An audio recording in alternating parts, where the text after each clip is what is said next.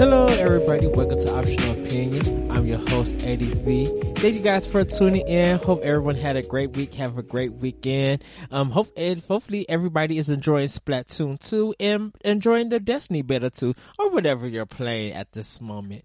On today's topic, it's going to be actually focusing kind of on me. Yes, I know it sounds weird, but today's theme, I am because of these. And I'm really going to be talking about the games that I have played in my life that kind of reflects the stuff that made me as a gamer. And I probably covered a little about this with some other discussions, but I want to kind of get deep, go more into it, go more in depth with this.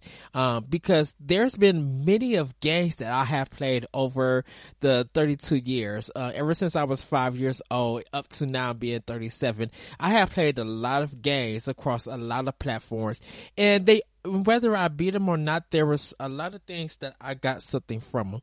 And I kind of want to focus on just some games that that really mean a lot to me as a gamer for these platforms. So started with the NES. Of course, I'm a Nintendo kid. I was born on Nintendo. And before I go on, shout outs to Corey Didrick. He was going through some of his old systems, and I looked at it, and that's what helped me got this topic. Just like reminiscing over these systems and these games that I have on those systems. So shout out to him from NGR Radio, my boss. But Super Mario Brothers. It started me off as a gamer. And I will want to add Atari 2600 because that did play a role. But I remember fondly playing the NES. And starting off with Super Mario Brothers, that it used to be a game that I would watch first, but when I picked up the controller, I was able to actually learn how to play a video game. Timing the jumps, landing safely, knowing, watching where I land at and stuff. Remember the power-ups, the specials, going through the whole game without doing none of the warp pipes to see if I'm able to handle the challenge in that game. Super Mario Brothers did that, and plus it was a packing game with the Nintendo with 2 controllers and the gun. I had that deluxe kind of edition. And I remember watching my mom also play this game. My brother, he was good at it too, but I remember fondly for me, that seeing my mom play this game actually showed me that my mom was somewhat of a gamer. Like, she still buy Nintendo products and she still play Mario Brothers from time to time. And she was good, the kind of mom that they would take the controller and with the jump happen, she would move the controller and stuff. And I've always been a comical control, person. There were some games that made me frustrated, but never Super Mario Brothers. I got to the Minus World. I got the 99-man jump off of World 3-1. But I actually sat down and I played this whole game by myself without doing any of the tricks. And I also played Super Mario Brothers, the Lost Levels on Super Nintendo, and I went through that whole game and beat it too. As hard as it is, I ended up finishing that game, and that one was supposed to be Super Mario Brothers 2, but we end up getting a different version of it. So that's why we got the Lost Levels included. But yeah, Super Mario Brothers, when my brother played it with me, he would be Mario and I would be Luigi. And because you had to wait if your character to die to pick up the controller, my brother would be mad because I was so good that I actually, if I die, I would be like 4 levels ahead of him. So he would have to literally do the warp cheat to actually try to get close to me or get ahead of me.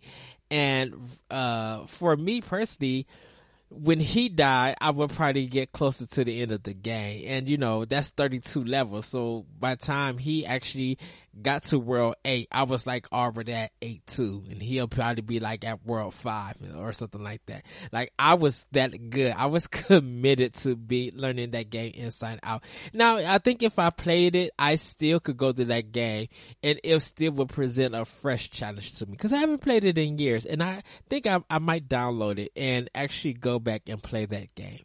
Following up, Contra. This was one of the first co-op games that I played with my brother, and we would do the 30-man famous Konami code: up, down, left, right, BA select start for 2 players, or BA start for 1 player. And it got to an actual point that we would kind of run it for almost about 2 hours, because we would try to run all our lives out, or we would just cut the system off every time we beat it. But there's been times that I would put the 30-man code in just to learn the game, die and try again. But now I can actually play Contra by myself and beat it without doing the Konami code. It presented a good challenge, and it showed me that the spread gun is not the best gun for me. It may be for some other people, but not me. I like the machine gun because I'm able to hold the B button down, and because it shoots automatically and stuff, all I have to do is worry about dodging bullets and hitting enemies. And because of that, my brother, he will always fight to get the spread gun, and I will always let him have it. I'm just like, I just want the machine gun, and that's pretty much it. So, I would get the machine gun, he'll have the spread, and, because the spread gun is, does range, it doesn't shoot as fast as the machine gun. So, and plus, because both had to work together to get through the game, it would get at points where he would have to wait for me because I died, and it would affect his jump, and then he would die, and he would just get mad at me. But eventually, when we did play it, and sometimes, most of the times that when Contra came up, he would want to play it, so I would have to be not forced to join them, but I would just end up joining them. Next is Double Dragon, and this got me into actual beat 'em up games. And my cousin, he showed me a lot of the tricks for some of these games. So he showed me how to get all the hearts in the second level at the construction. So I would do that. But then I decided to, let's see how far how long it takes to actually get the hearts. And it takes probably about 3/4 of the game. Like, you could get it around the 3rd or 4th level, depending on what area and depending on how good you are. You could get all the hearts. I've always did the trick where when the boss came out on the 2nd level, I would just go down the stairs, and that would automatically finish that level. Compared to the version in the Sega Master System, and the Sega Master System, which I didn't know, which I'll talk about a little bit later, because there are 2 different versions with the Sega Master System. A next one was Mega Man. It taught me what strong versus weak and weak versus strong. It taught me the yin yang method of gaming. Definitely with platforming in that game and seeing what order is best. And with Mega Man, I can never break that order. I literally have to follow Cut Man to Electric Man to Ice Man to Fireman to Bomb Man to Ground Man, or whatever it is for him. If it did, it'll go into Cut Man. I've tried to do it different ways, and it just doesn't work.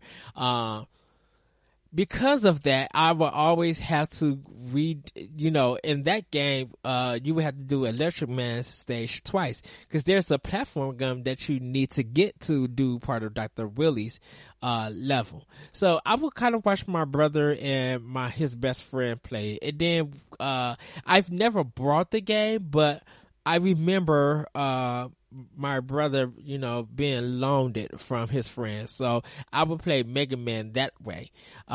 Now, Mega Man 2, on the other hand, that game I got for Christmas, and I spent 3 whole days on Christmas trying to beat that game, trying to find out the order, definitely going with Metal Man and then to Wood Man. And it's just thinking, I'm like, what works and what doesn't work? And I literally had to figure out how everything works.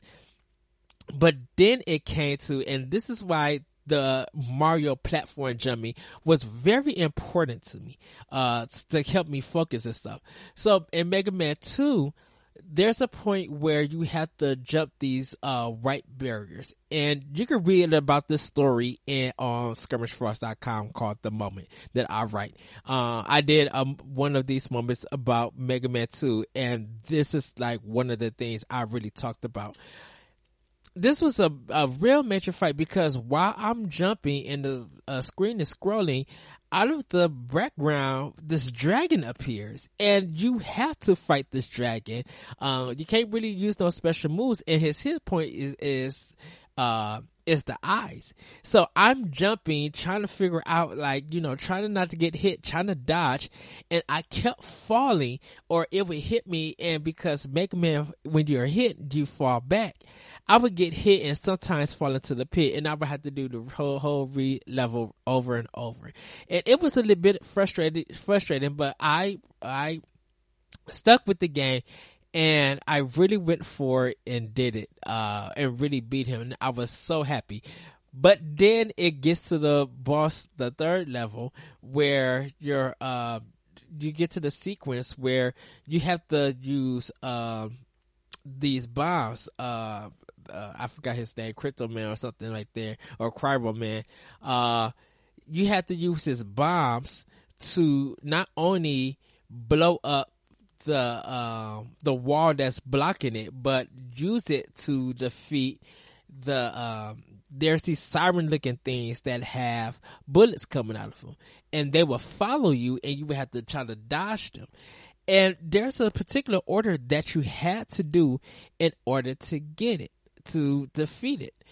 And what happened was that if you do not do this on the first try, you might as well just die, because there's nothing to replenish those bombs. So you would have to do that whole level all over. And I died so many times, and I actually, like I said, I actually did figure it out, but it was one of the most frustrating fights that I had in a Mega Man game in a long time, really in a long time. I mean, it's not frustrating as the dragon, but when you get older and you go back to some of these retro games, you just be like, the challenge becomes easy because it clicks in your mind that you did all the hard work as a kid, and your reflexes are a little bit better, and sometimes can remember what you did. Now, this last game for the Nintendo, for the NES, and I had Kid Nick Eye, I had Double Dragon 2, I had Rygar, Bionic Commando, DuckTales, Rescue Rangers, Gauntlet, Wizards and Warriors, the Master of the Black Ninja. There, just a whole gambit of games. The Goonies, Metal Gear, Ninja Turtles 2, the arcade game, that taught me to play licensed games and beat 'em up games and stuff like that. Street Fighter 2010, just a whole bunch of games that I played. Top Gun, which was frustrating because I could never get the plane off the ground. The Legend of Zelda 2, Yacht Club, Zelda 1 is still better than Zelda 2. Zelda 2 just blah. Castlevania 1 and 2. I never got to try 3, and I always wanted to try 3 of Castlevania, but Castlevania 2 is phenomenal. I loved it. I think that one taught me how important localization is. Because with the localization being so jacked up, even in Metal Gear, that there are points that I could not figure the game out. But eventually I was able to get everything and get the best ending. Let's see, Ghouls and Ghosts, or Ghosts and Goblins, that was just like the Dark Souls. I keep saying, like gaming, like that game is super, super hard. And there's in Dungeon something, not Dungeon Explorer, that's TurboGrafx. There's another one that I talked about that's also hard, but Ghouls and Ghosts, Capcom, what were you thinking? That game is difficult, and that's kind of the staple of that series, that is still hard. But I want to return to this last game that really influenced me. It made a difference. It's not Metroid, even though Metroid is good. This one was my versions of Metroid, and that's Kid Icarus. I've never played a game where a platformer is vertical and you're going upwards, and if you fall down, you lose health and stuff. And you jump up, and then you get to a point where you're like in a maze almost, and it has a save feature where you have to put a password in. And I got this game for my birthday, and as many times as, I died, I made sure, or, I got further point in the game, I made sure that I wrote that code down, and then I would start and continue. Of course, because the game has Eggplant Wizard, I used to hate him. I hate Eggplant Wizard, and I just hate everything about his curses and everything. It gets funny because when you duck as Kid Icarus, it's like his head is making a big smile face and just moving around and stuff. But I worked hard for that game to actually beat it, and there is a code that you can get to the final boss, get to Medusa and beat it, but I didn't do that till after I fully explored this whole game and beat it. I bought the stuff at the stores, I got my hearts, just did everything that I was supposed to do. And there's a point where you kind of hit death, and it just makes this weird, irritating music, and I was just I cannot stand this. And I would do my best to get away from it so I wouldn't have to hear it. It was my Metroid because I was searching through that game. I was lost, and I had to kind of find my way through it, and really work hard to play. And that's what I did. And I am happy that I was able to do that as a kid. So those are just some games for the NES that kind of helped me, become the gamer that I am. But while that was going on, my brother had the Sega Master System. So I will also, games that I didn't have on that system, I will play on the Master System. So for instance, Hang On. That taught me how to play a racing game. And I play Hang On, not at the arcade, but kind of just, well, there's two games, because you could cut the system on and Hang On, and the Safari Hunt was part of, that when you cut it on, it was into the system. Or, if you waited a little bit, there was a snail game that you could play. But I used to play Hang On a lot, and, it taught me about, kind of, how to do stuff manually or do stuff automatically, and to be aware of your surroundings, to be aware of your turns. Like if you go too fast, you might end up crashing. And I used to play that game a lot and really learned it. My Hero was a basic kind of beat 'em up action game. That taught me that games could literally be weird, and that sometimes the color scenes and color palettes really mean something, because the Sega Master System wasn't that powerful. It couldn't push the graphics like the 8-bit NES. So when I played My Hero, because it got this ragtime kind of old 50s, 60 kind of style music, your main attack was a jump kick, and when you got down, you would be able to foot sweep and stuff. And that game, it's only 3 levels, but it taught me that scoring is important to some people, and the longer that you last, the more your score is, because when you walk, you would get points. And, it was 2 players, so once again, it's one of those balance off.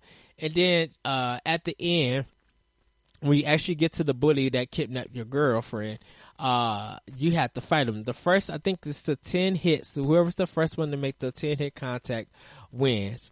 And so you could defeat the person, the bully, and, you and your girlfriend would be happy together, and you're at the beach and stuff. You're just like, oh, lovey dovey. This one was like that would happen for 10 good seconds, and then he'll come and punch you, steal your girlfriend, and that's when the game repeats. But you really have to pay attention to what was coming forth. You really have to check the surroundings of the animals that you was going to fight, because sometimes you have to drop kick champagne bottles, you have to hit enemies, you have to jump over dogs, and you have to duck over knives, trumpets, just weird stuff. Fire would come out of the ground. You have to deal with frogs, just really weird stuff. And so it was part of Sega's card collection, card games. The whole game was on the card. And it was weird, but I still love that game. It really taught me that, how far I could get for it. Black Belt was kind of my Street Fighter in a sense before I actually learned Street Fighter. The boss levels are karate champions in a sense, but whoever got their energy down first will win. And the reason why I say that is because with Black Belt, you were able to jump high in the air to get more energy, or high in the air to get points and stuff, or be invincible. And what would happen is that you'll fight through these lands, and you just actually are going right. And you're fighting back and forth until it gets to a point where you automatically start walking into a temple to fight the next person. And they used to have different bosses that were around the world, but there was one boss that he had a mask, and there was a way that you kind of had to trick him into, hitting him and stuff. And if you hit him in the right way after before he hits you, you will be able to take energy off. Because if you just try to hit him and stuff and punch him, his energy wouldn't go down. And there was a certain way that you actually had to beat a lot of these bosses, which I thought was cool. And what happens is that when you actually get them with no energy, a big Chinese symbol will pop up, and then you should slowly start hitting them. And for me, that was I was always into martial art movies, and this just made me really want to get more into it. And it's just it was a beat 'em up game that I really loved and enjoyed. And I remember at 1:00 in the morning, just out of the blue, I woke up, and I used to live in an old apartment. I would, cut it on and I would play it, and I would just end up beating it before, going to bed and stuff. My mom and dad didn't know, but I would just cut it on, cut the TV down low, and just play the game and get as far as I can. And then one night at that 1:00 night, I just ended up beating the game. Another one is the Ninja. I actually had to find in a video game magazine how to beat this game. I didn't know that you kind of had to hit this tree, but it's a ninja game that's kind of a vertical action game. So you're throwing stars at these enemies, and you got to hit trees and stuff like that for secrets and everything. And it gets to a point where the game kind of repeats until you find that secret. And I end up finding, I read the magazine book and I found that secret. So this is kind of the first game that actually helped me learn how important strategy guides are. Alien Syndrome was kind of one of those arcade to home system ports that I remember, because I never seen Alien Syndrome in the arcade. It was the first time that I was playing the game on a timer, in the sense that I had a goal that I had to try to reach and save as many people as I can, and then fight these bosses. The thing with it was that the bullets that you shoot out wasn't going across the whole board. They was only going to a certain distance, and because you're on a timer, you kind of got to try to work your way of saving people and getting through that board. So Alien Syndrome, such a good game. But it's very dated, and I don't think I could ever go back to it. Space Harrier. This was my Star Fox before I got to Star Fox on Super Nintendo. The thing about the Space Harrier is that it wasn't inverted control. So when you press up, you went up. When you press down, you go down. So you're floating in, you're actually flying in that kind of space where you just see Harrier's back, and he kind of got this gun. It was weird with the sound effects though, because at the bosses, when you hit them or you start hitting some stuff, it makes like it sounds like you're hitting glass for some unknown reason. It was a weird clanking noise. But this game had like about 50 some levels, and I'm like, what in the world? I only could get like about to level 13 or something. And I've tried many times to get to through that game. Sorry about that. But it was one of those games that I would die, play again, die and play again and progress. And still to this day, I've never got a chance to beat it. But I love that game, that vertical shooter. And I literally had to dodge. I literally had to make sure that, whenever I got hit, it'd be like, oh, and he'll fall down to the ground, and then he'll get up and the game resumes. It was really cool. It was really cool to see that. So the last but not least, Double Dragon. Now, let me tell you why this Double Dragon is different than the NES one. So the Double Dragon on the Sega Master System was the arcade style version. So it had two players, Billy and Jimmy. One played as Billy, one played as Jimmy. Jimmy was the red one, and I played as Jimmy. So my brother played as Billy. I had to be always two player. And because the sound wasn't always like really good, the game was a little bit faster than the Nintendo one. So I could respect that. And I used to punch and kick a lot. It was very challenging for two players. But being able to fight the last boss, beating the game, with my brother, but I had to die. I had to let my brother beat me so he could save Marion and everything would be good. But I played it by myself a lot after he gave up on the Sega Master System. So this was kind of the first game that we actually double dipped into a series on two different platforms, and they came out to be different. So, usually those games definitely helped me get into a lot of the beat 'em ups, a lot of the shoot 'em ups, a lot of the platformers, actions and adventure and stuff. That The Legend of Zelda actually got me into adventure role playing games. So like that's why I hold Secret of Mana up so high, and like even Link Between Worlds, like I hold up high because that was kind of the games, and like Alundra, those are kind of role playing games that I like better over the turn based games. But during that time, I was into arcades also. So Kid Nickeye, was another game that from Data East that, I would put my money in. No, I think it's IREM. I believe it's IREM, not Data East, IREM. Bad Deuce is Data East. I think this one is IREM.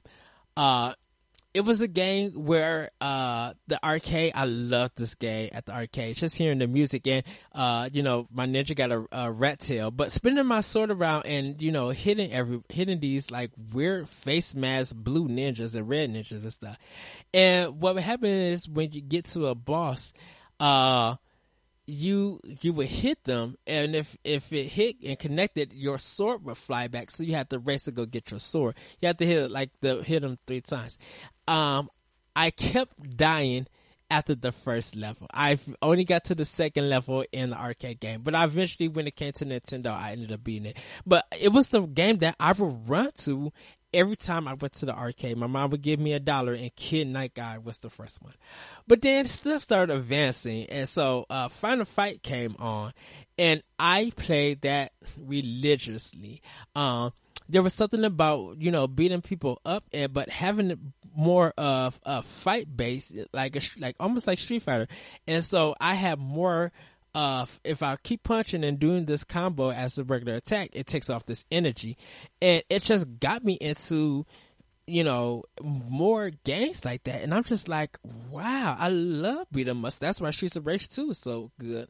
And it was always about survival and fighting weird turkeys and jump cans and stuff. And I never thought about beating up women. I never thought about, different ethnic groups and stuff. My thing was to punch an enemy, get points, and see how long I could last off those 2 tokens that I put in. So like Final Fight, like really solidified how I got into like those kind of beat 'em ups.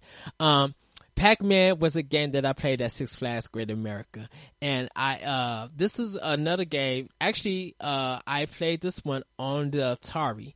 But I used to play a lot of it at the arcade. So, I did end up getting it for the NES, but I feel like the arcade version is just the definitive edition. And, I actually learned this strategy off my sister, because when she played Pac-Man, I would kind of try to mimic what she would do. And sometimes it would work, sometimes it didn't.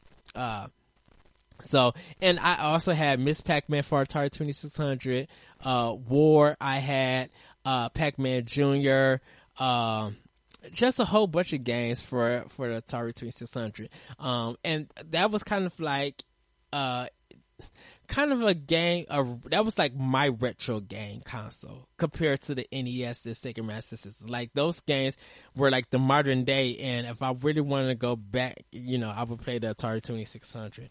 So, after that, definitely, I did play a little bit pinball, even on NES, but actual real pinball, I used to play at the arcade also. Mortal Kombat. It was the first violent game that I played where I seen blood in the game. And I really didn't pay attention to blood in the game because of how strong Street Fighter was. That I was all about, learning the techniques, learning the fatalities, and just beating opponents. The blood never bothered me. I never became violent from or anything. It was the kind of game that I was just like, I want to learn this game so I could defeat my opponents. The Simpsons by Konami was another 4-player beat 'em up. Teenage Mutant Ninja Turtles arcade game. As good as that game was, I feel like the Nintendo version was better. But The Simpsons, I love. I was playing as Bart, I was playing as Homer, but Lisa's kind of I like playing as Lisa.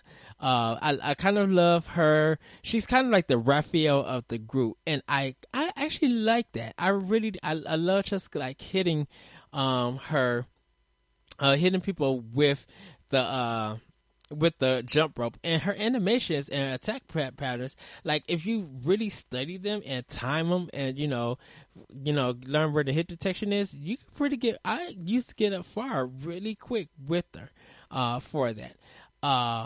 And also the Nintendo Select. So if you, the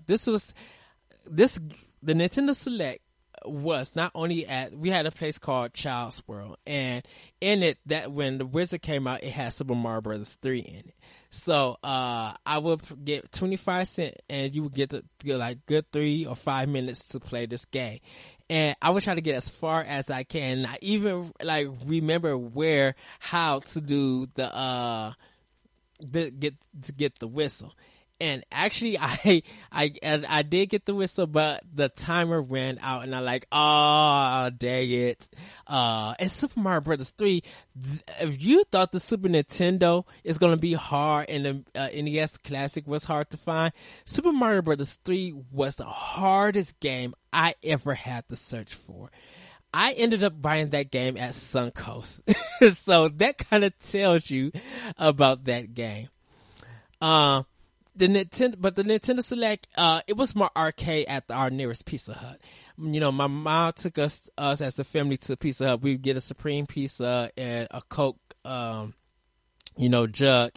And while everything was cooking, my mom would give me 25 cents. I'll go to the arcade for the Nintendo Select, and I'll play Contra or Mario or Castlevania or Double Dragon, like Double Dribble, some other games and stuff. So it was my game. It was kind of like the NES on the go. Like that was kind of like my handheld. But my mom always knew that you're going to be wanting to not sit here and wait for this pizza. So guess what?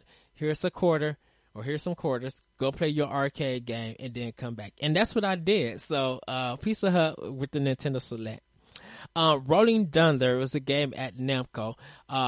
It was one of the games I just couldn't understand, with all the doors and shooting the characters. And the character reminds me of Lupin the Third every time I see him.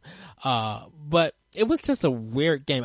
That was a game that I didn't understand the mechanics of it. Now that I watch it, I'm like, okay, now I understand how this game goes. But last but not least, for this arcade game, Ninja Gaiden.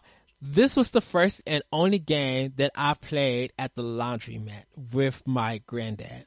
My granddad would take me to a particular laundromat, and he would give me $1. And because it was 50 cents to play Ninja Gaiden, only got like two chances to play.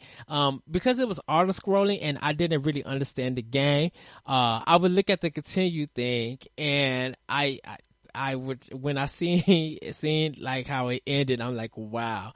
And I would end up using the $1 and stuff. And every time people came in and play it, I would go and study. Like that was the game that I studied.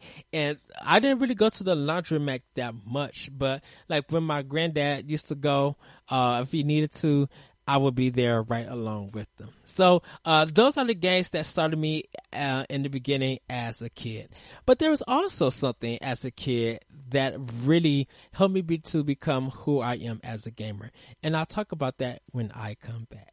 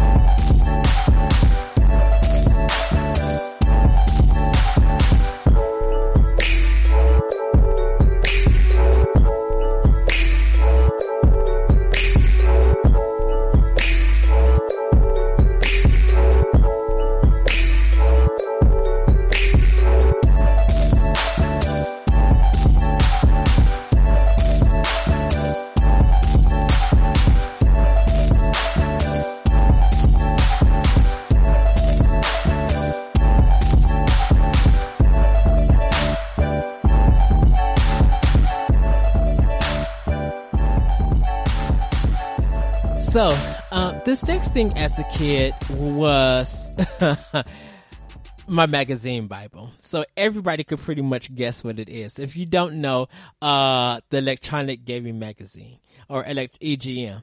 I'm a very big book person. And so, when it comes to reading books, I definitely love reading EGM. And it was a monthly magazine, $5. And only place that I would get this book at was our nearest Walgreens. So when my mom said, Eddie, I'm going to Walgreens, I would run to go with her, because she knows that I need an EGM. And, of course, I wouldn't pout or anything, but I would definitely run to the magazine section. And, I didn't want candy or cookies or toys, not too many toys, or stuff like that. Like, my world was about video games, and like EGM was my Bible. And this is a funny story. One day at church, I used to be an usher for church, and my mom was giving the usher board, because she was kind of over the usher board at one point, she was getting the usher board gifts and stuff. So, everybody, kind of gets a scarf or, people were getting different things. And so she calls me up and she's just like, my son, everybody knows him, how he's been ushering, doing offering and stuff like that. And she, gives me this box and tells me not to open it until I get back to my seat. So, I'm just like, okay, so I go back and I opened up the box, like didn't nobody know. And in it was like EGM and Game Pro. And I literally almost cried in church as a kid because of how important video game magazines like EGM and even GamePro were to me. That's, like I said, going to Walgreens, like that was my Bible. That was like the way that I got information about games, that I would look at tricks and stuff for games that whether I played them or not, like it helped me actually be a collector. Like I still got some old EGMs back from the day, that I collected. Like I wish I still had the Mega Man 2 one, and I still wish I had the Legend of Zelda one, but I don't have them. And I have, ever since EGM has been around, I will always go to the store and buy them. EGM, EGM2. Now I do Game Informer because of, GameStop and stuff. And now I also buy Edge magazine. But like EGM back in the day, it was my game, and definitely when it came to E3, I would read everything that they showed about E3, I was just learning and stuff, and I would just be like, oh, okay, these journalists going to show off the latest games, and they would talk about international games. So I would learn about Japanese games, American games, European games, just different games that I would never get a chance to play. And they didn't really focus on importing, but in the back, if you wanted to do stuff like that, you could. Like I said, Six and Trips, Quarterman, he came up with the rumors, and a majority, like 70 to 80%, a lot of his rumors will come out. And I actually got to meet the person who was Quarterman. Actually, me and him Quarterman and Sushi X. I actually got to meet both of them, and like Sushi X is an amazing Street Fighter from the regular Street Fighter, amazing fighter. I was just like, wow, he was able to do Ryu's Fireball with ease. The reviews were always important to me, even though as a gamer, the reviews, now really says something about like, should you really buy a game or not. Back in the day with the NES and Sega Master System, and even when it got to the 16-bit, you literally would just play anything that was available to play. Or the box looked good in the back, telling the story looked good. You didn't really think about gameplay stuff like that. And like even Nintendo Power, like I didn't really think of getting, because even though it was Nintendo focused, EGM was focused on a range of things. So it had, EGM opened me up to more experiences, and still to this day that I just love. As the evolution of EGM came, Dan Shoes, Scott Sharkey, Jeremy Parrish from Retronauts, Jose Otero now with Nintendo, Karen Chu, she does a good job Brain, and just everybody at One Up, when like One Up started to arrive, as Ziff Davis, like their reviews and stuff really meant something to me, and their journalism, their journalism and the stories that they put out were huge, were big. Like I would read everything from front to back about them, about their work, and I used to love their discussions, and Sean Baby talking about the bad games and stuff. Like I was so into that, and I had been collecting them the day that they first came out. I had been collecting almost all those magazines. Like I said, the writing and the features, they just improve over time with them in the magazine. And the art design for a lot of them, sometimes the publishers would give them some art designs, and sometimes they would reach out and have others do it. Like if you are able to look up at Google, when Tomb Raider, I think it's Tomb Raider 1 or Tomb Raider 2, someone took all the screenshots from the actual game and kind of made a picture of Lara Croft. It's an art style, and I'm sorry everybody, I don't know off the top of my head, but I looked at it, I'm like, wow, this is really, really good. So yeah, EGM, that was my Bible. GamePro, you know, with the heads and stuff, and their pro tips for a lot of stuff and their strategies, because you know they used to have some strategies for a lot of the games and stuff, like 5 to 7 pages.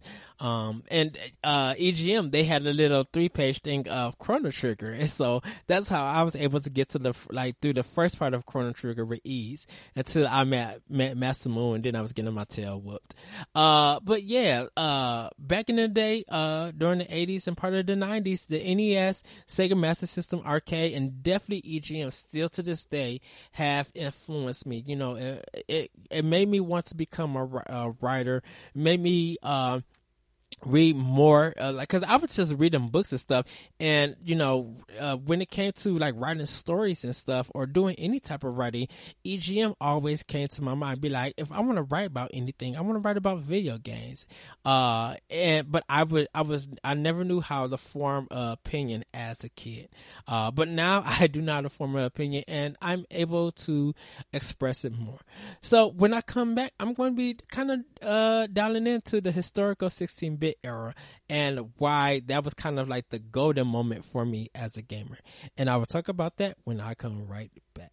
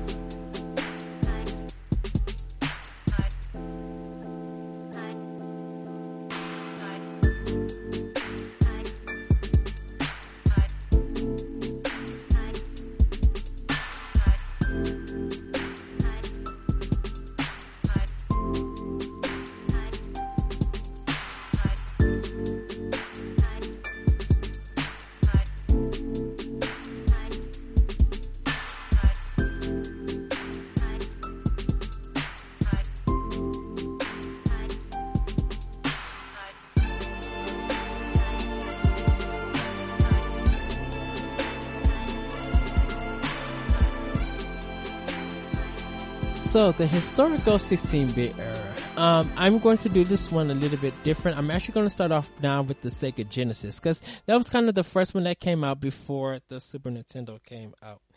And once again, you know, my brother being the Sega kid and me being the Nintendo kid, I ended up getting the Super Nintendo after he got the Sega Genesis. But I would do most of my gaming on the Sega Genesis before I got my Super Nintendo.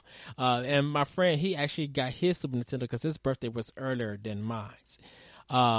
So when he got it, I ended up playing more of his system, but then I got to end up getting it for Christmas and stuff. So with the Sega Genesis, of course, Alter Beast, since that was a pack-in with the game.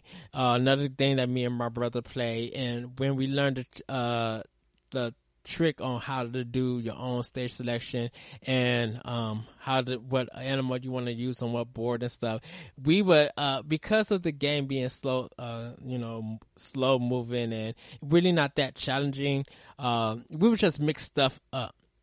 Just to see how far we could get and what animal actually works better in that game.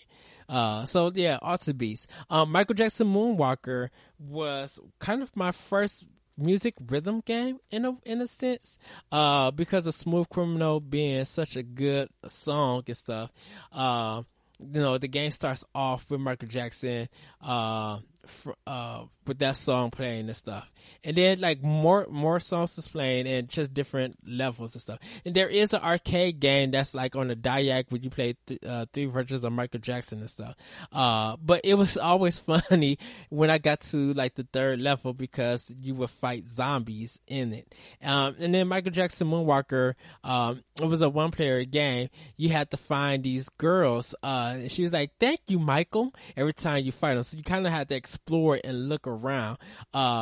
You would kick as your main attack and little sparkles would come out for it.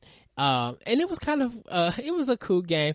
You do have on the A button on the Genesis controller when you when you got to a little point that it would actually help you because it would grab all the enemies that's closer to you guys would do a dance number, and then when Michael ends it, the enemies fall over and die. There were like bosses and mini bosses that you fought. And then at the end level, you would play like a spaceship game. But it was really cool. I enjoyed the music from Michael Jackson Moonwalker. Joe Montana Football. This is a sports game that I was forced to play with my brother. And he will always beat me because I hate football. But eventually I ended up beating him one, and I never got him a rematch, and so he said I could never play the Genesis again, which was fine because I ended up still playing it after he got done with the system. Beyond Oasis was the Genesis Legend of Zelda for me. I enjoyed that. Golden Axe was actually we got a place called Video Express, and we had one closer to us, and we would rent that game, and we would beat it, it was another beat 'em up, and I was always playing the female, or I would play the orph. I never played the main hero. I beat it with all the characters, but like anytime I play it, the female will always get picked first. And it wasn't an attraction thing or anything like that. I never felt like she was over sexualized or anything like that. I just felt like hitting people with her weapon, with her sword, and kicking the crap out of those L's to drop the magic. I thought that was literally funny. But yeah, I will always just pick her. She's kind of the first female character for me that I played in a video game over other female characters. Pat Riley Basketball was kind of the first basketball game I've ever played besides NBA, the one NBA Live or Showdown or whatever from EA. Pat Riley Basketball was the first one that I played. I played Double Dribble, but I only played that with my brother, and it wasn't NBA like license. Pat Riley was, and I ended up beating the game. It was fun and easy. Streets of Rage 2 is my game of all time. It's one of my games of all time because on how great the music is, the combat was. It overshadow Streets of Rage 1. I don't care what anyone says, but I do care what everybody says, how they feel about Streets of Rage 1. But Streets of Rage 2, I told people, and you probably heard this on the podcast or something, that I would sometimes just cut the music on and act like I was in the club. That's how good the music was. I would play this game. I mentioned this, that I played the game so many times that I could choose any difficulty and like go through the whole game without barely using the continue. And then when I found a trick on how to land correctly, I found a trick on when I beat it on hard. This is the buttons that you press for this option mode. When it came to Wii Virtual Console, I played it like crazy on there. But yeah, Streets of Rage 2, just a phenomenal, fabulous game. I think it's one of the games on the Genesis, a game that rivals the Super Nintendo for best games. They got a lot of best games of all time for me on Super Nintendo, but Sega Genesis is literally up there with them. Arrow Flash, a 2D shoot 'em up. I did another thing on this on the moment, and if you watch Nerds Gone Rogue, 20 Questions, you have to just see that episode, how they all came to the conclusion to that game. But Arrow Flash was my Sunday game. It was only $20 by renovation, and I would just play it like every time I came from church. I would just play that game for a good hour. I love Arrow Flash. It's still good. Philios, It's a vertical shooter from Neko, and this is the first one that where you you could charge your shot up and release it, and it looks like it used to be an arcade game, and the only way that you could beat the whole game is that you had to play it on hard. And I did. Me and my brother, we made a decision of buying this game for $20, for, as a birthday gift to him. So, he ended up playing. He didn't like it, but I did. So he stopped playing it, and I ended up just, he would watch me play that game and beat it. So that was the first game that we actually brought together. Actually for Aeroflash, I actually brought that for him for his birthday, because, I had $20 to, for, doing my chores and stuff. And my brother's birthday was coming up, and I wanted to do something nice for him. So, Mickey Mouse and the Castle of Illusions. This was another game that you had to beat it on a certain, difficulty to see the real ending. And so, there's a game that we rented. We never, I didn't really get into it. I got to a certain point where it's like, it's okay. Forgotten Worlds was another game that me and my brother rented at, Video Express, and I didn't realize that Forgotten Worlds was a game by Capcom, same as Strider, that's on this list. Strider was another game, but I was so pissed off at Strider for the NES game. That's why I didn't bring it up. That made me like literally pissed off and really made me cry, because the wall jump did not work. But I didn't realize that Forgotten Worlds and Strider were from Capcom, but Sega published it. So I was like, okay, cool. Forgotten Worlds is a game that, you're kind of, it's a shooter that goes vertical and that goes horizontal, and there's stores that you could get and buy stuff. You collect these blue ores like Zen to purchase stuff. But it's like you shoot, you're shooting forward, but there's a different button that turns you around. So while it's going on, you have to sometimes turn you can still move the controller to move them around, but for some angles and stuff, you have to turn your character to that angle and shoot. And it was a cool thing. I've never experienced that in a shooter. So I ended up playing Forgotten Worlds with the 3 days that we had it, and ended up beating it. TMNT, Hyperstone Heist, and Tournament Fighters. I bought both games, cause they were $20 each at KB Toy Store.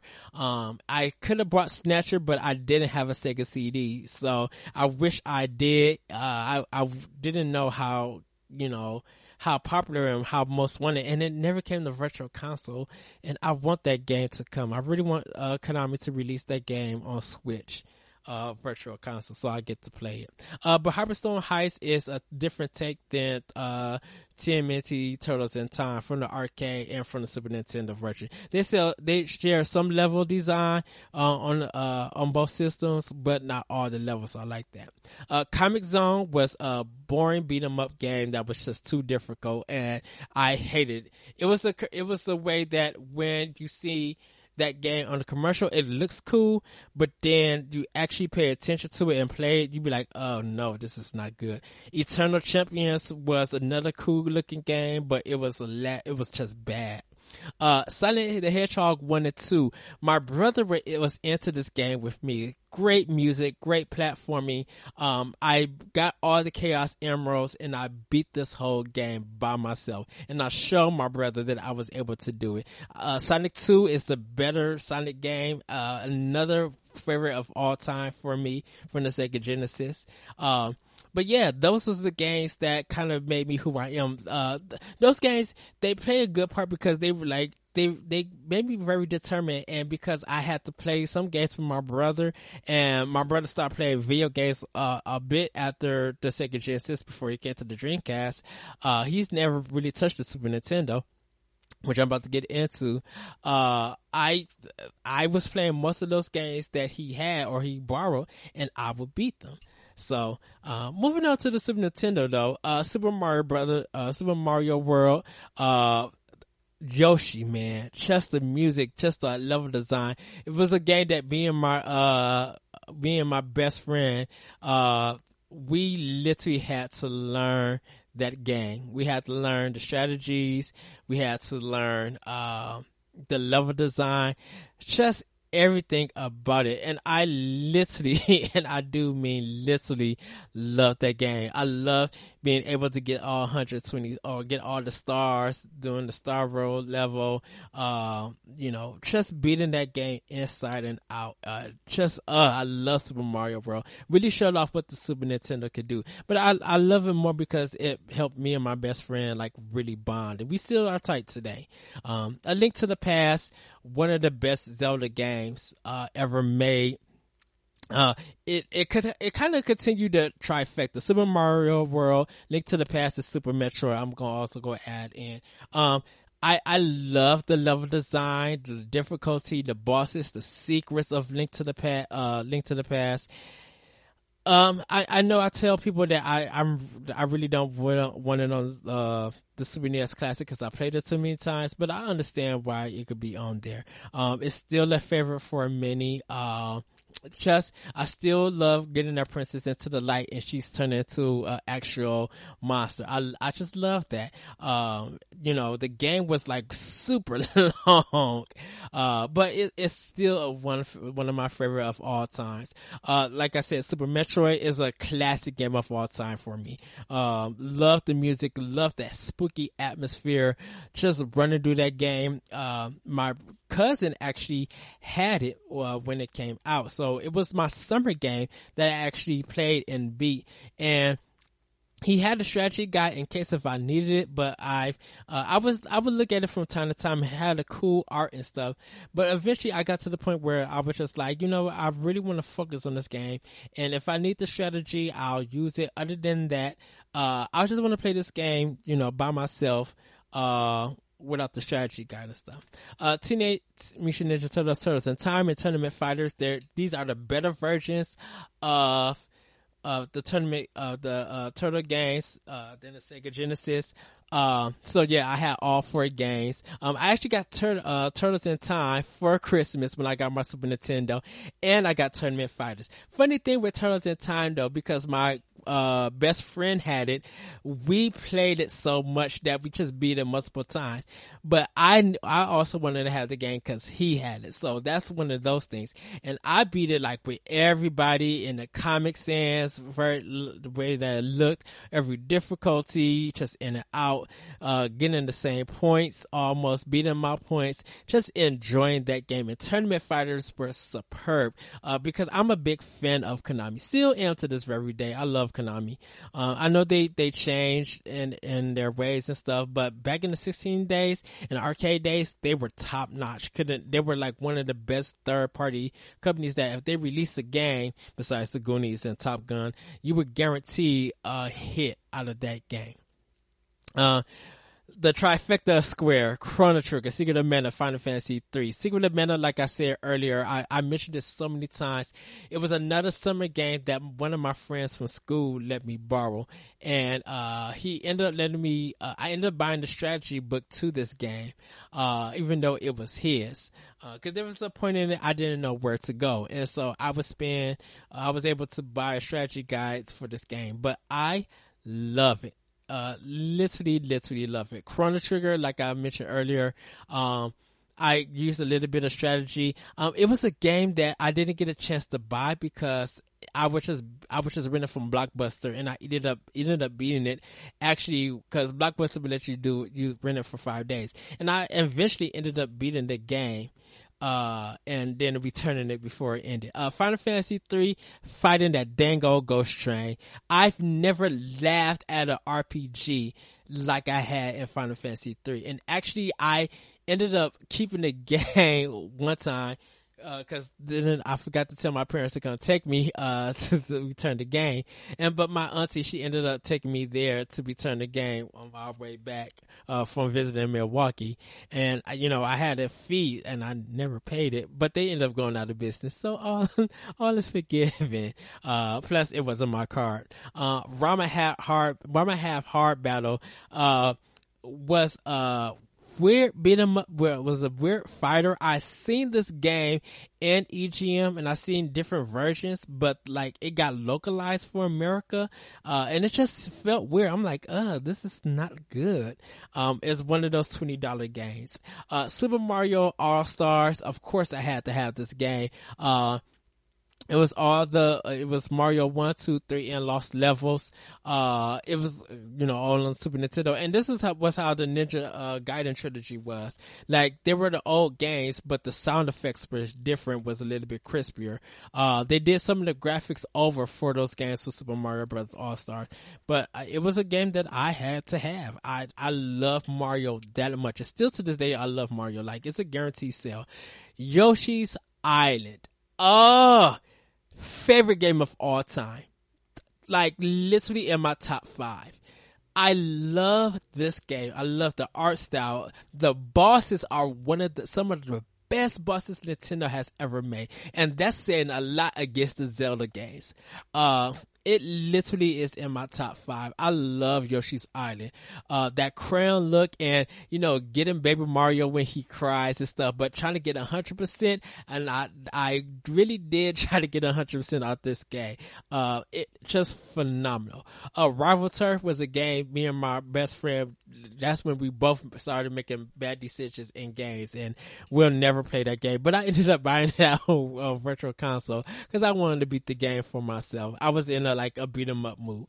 Final Fight, like the arcade, of course I had to have it. But Final Fight 2 was better. I feel like Final Fight 2, the sound was different.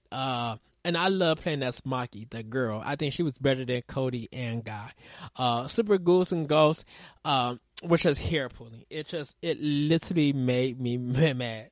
But like I said, it's one of those Konami games. And there's more, like Mega Man X. Like, it took the X series to another level. Like these games made me. I would play these games repeatedly, like Uniracers and stuff. Mario Kart, I would play with my friend. My best friend owned it, so that's why I didn't get it. Because if I needed to play it, I'll just borrow his. We would play WWF Royal Rumble for hours. He was good at Madden and NBA Live, so he would beat me on there. We played Bill LeBar basketball, whatever it was, NCAA basketball for some Nintendo, and those games were garbage. Contra 3, the Alien Wars, we played religiously, learning that game inside out. Like, we was playing a lot of weird games, but a lot of great games from a lot of great developers like Capcom and Konami. And Tecmo, and of course Nintendo. Like, we was playing a lot of those games, and when we found something weird, we would pick it up. Zombies Ate My Neighbors. I just did a blog about that on Skirmish Frogs. That was my latest at the moment. So do check that blog out and listen to that story, because we played that game on a Saturday, and we would spend hours playing that game, trying to beat it. And we, just so good. Yeah, Contra 3. Just want to run down these real quick. Samurai Showdown. I love Samurai Showdown. Super Mario RPG.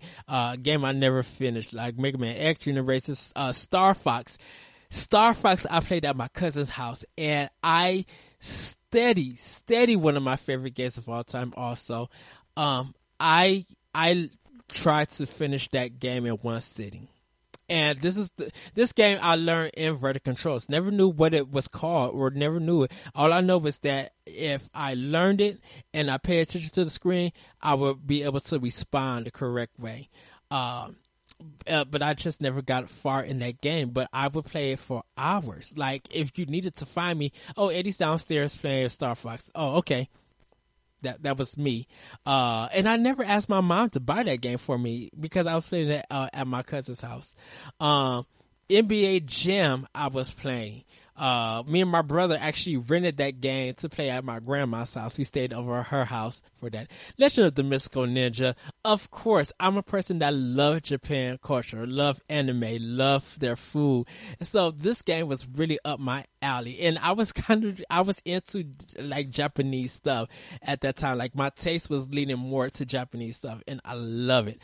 Sunset Riders. One of my favorite games from Konami, also. Cowboys that I've never really got into, but it was a game from Konami, and it was a shooter like Contra. Last but not least, TurboGrafx 16. This is the reason why I brought up TurboGrafx 16 is because this is the first time that I went outside of Nintendo and Sega. This is the first time that I actually asked a console that I wouldn't expect.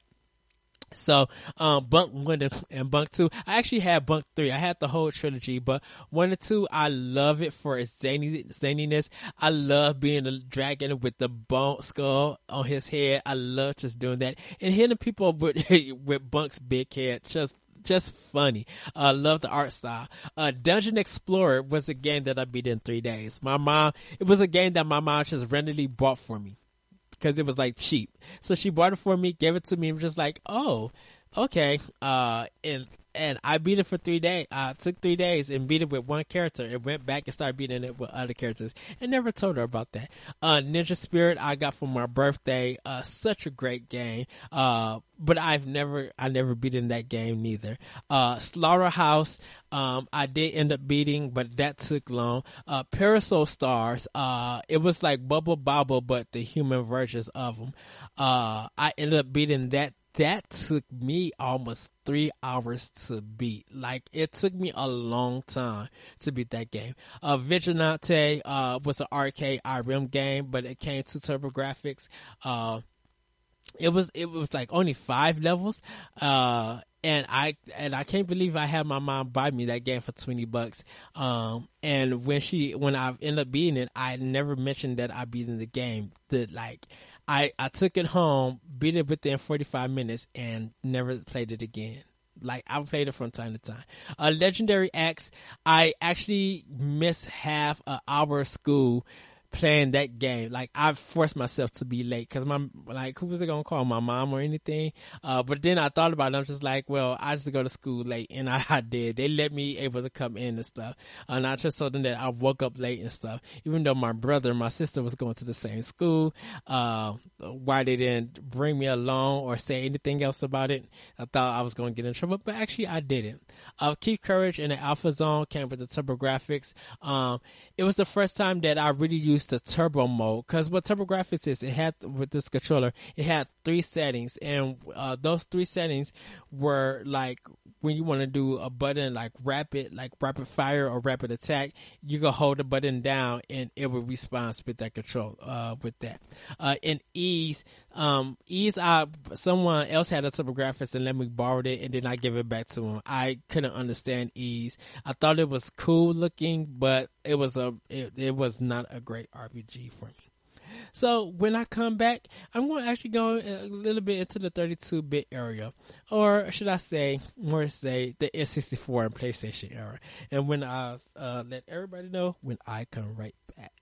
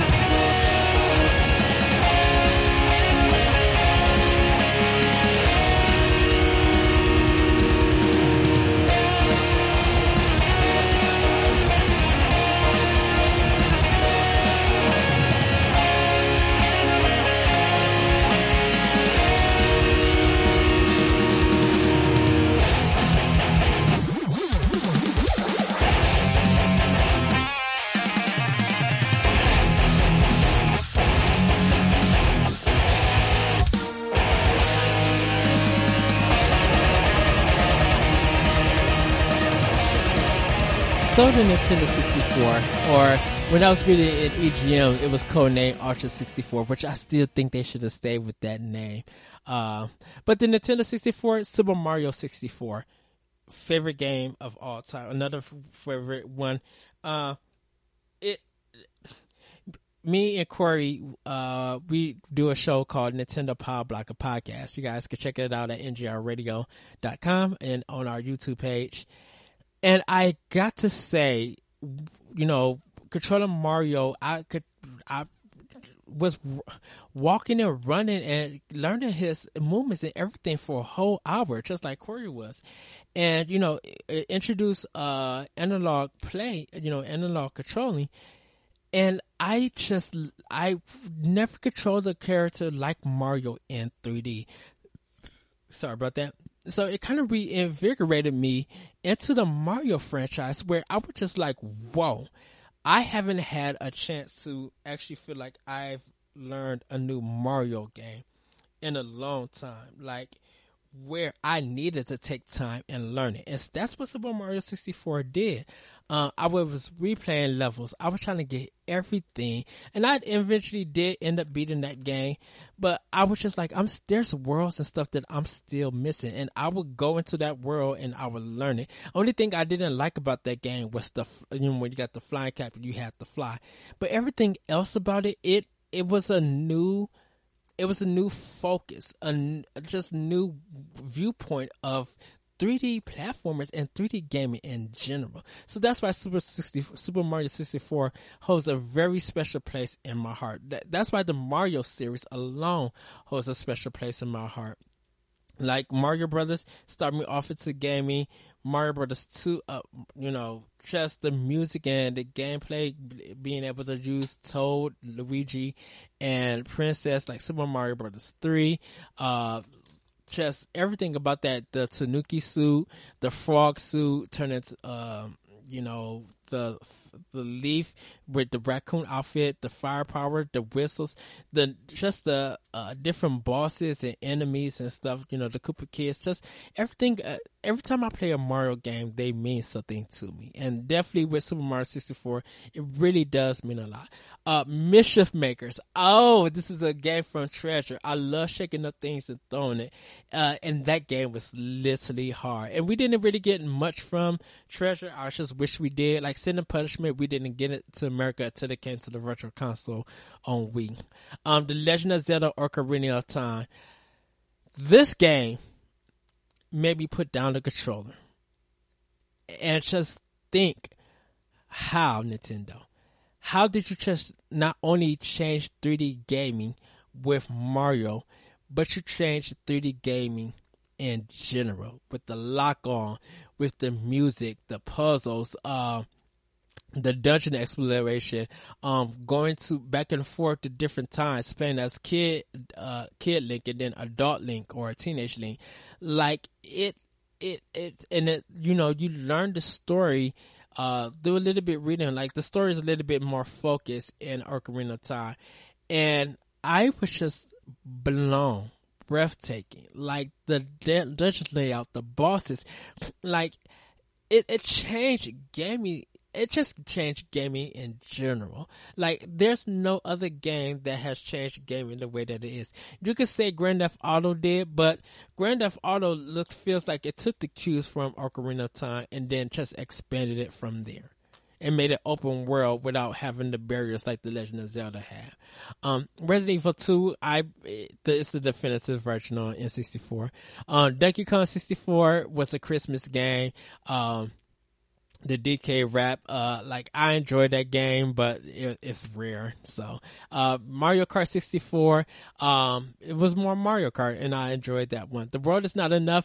I played with my friends from one of my old jobs, and we would spend like 2 to 3 hours at midnight eating pizza, doing a little bit drinking here and there, playing that game. And it was so much fun. What was I drinking? I was drinking Bacardi Silver. That was my drink during that time. 1080 Snowboarding was fun. Bomberman 64 was a Christmas game. I hated that game. After I tried to force myself to love it, I kind of realized that it is a good game, but now I just can't every time I see it, I just be like, I cannot stand this game. I hate the fact that you had to build up your bombs and then kind of connect them. It was like a puzzle game and stuff, and you had to use the bombs to like jump because you didn't really have a jump button. And I was just like, no. This is not me. Castlevania 64, I rented it. It's so okay. I was able to get through Castlevania 64. I never beat it, but it's not bad. I think Bomberman 64 is worse than Castlevania 64. WCGW versus NWO Tour, World Tour. My friend was busting me in the head. Like when Blood came out and he was putting out chairs and stuff, it was definitely the evolution of wrestling games. And like going back on there, it was that 2 to 3 hours we was playing matches and we was laughing. Yoshi's Story was very easy to get through. But yeah, that was my N64 years of some games that I was playing. Just really did enjoy that. So PlayStation I actually got for my birthday. We actually found it at Target, and we went up to, it's like 30 minutes to that local Target, and my mom ended up buying it. It was actually the $300 one, and the first game I got for that was In the Zone, because there was a game called Run and Gun at the arcade. So, and I think that Run and Gun was also, they did a version of that for the Super Nintendo, but In the Zone was like Konami's basketball game, and so that was like actually one of my first sports games that I actually had someone buy me as a game. Final Fantasy 7. Goodness, as much as I love 9, I love 10, I love 12, Final Fantasy 7, as banger as the story was, it was that game that really dropped my jaw when Aerith died.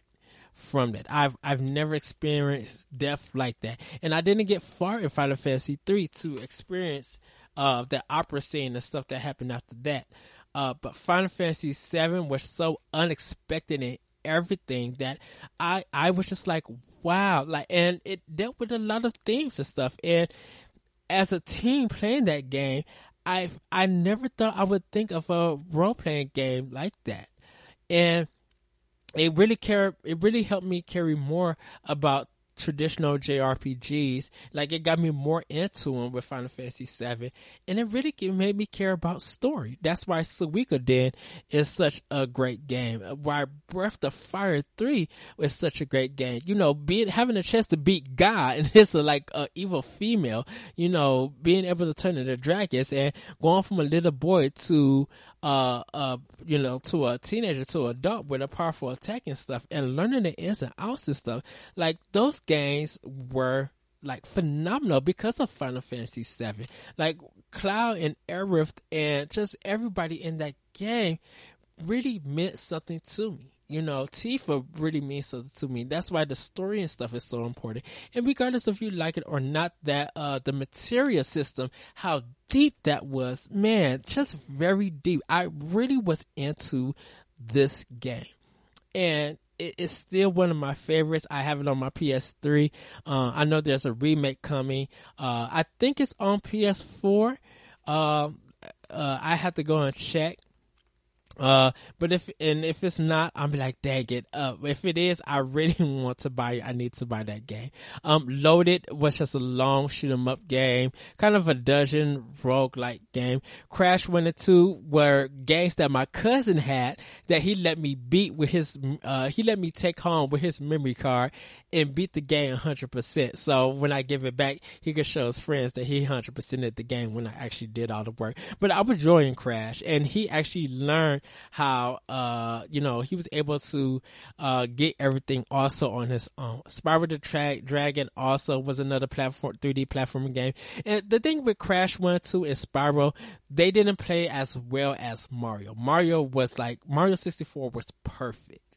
And Crash and Spyro, they were good mascot style games for Sony, but they weren't all together. They really had some problems with some of their controls and stuff.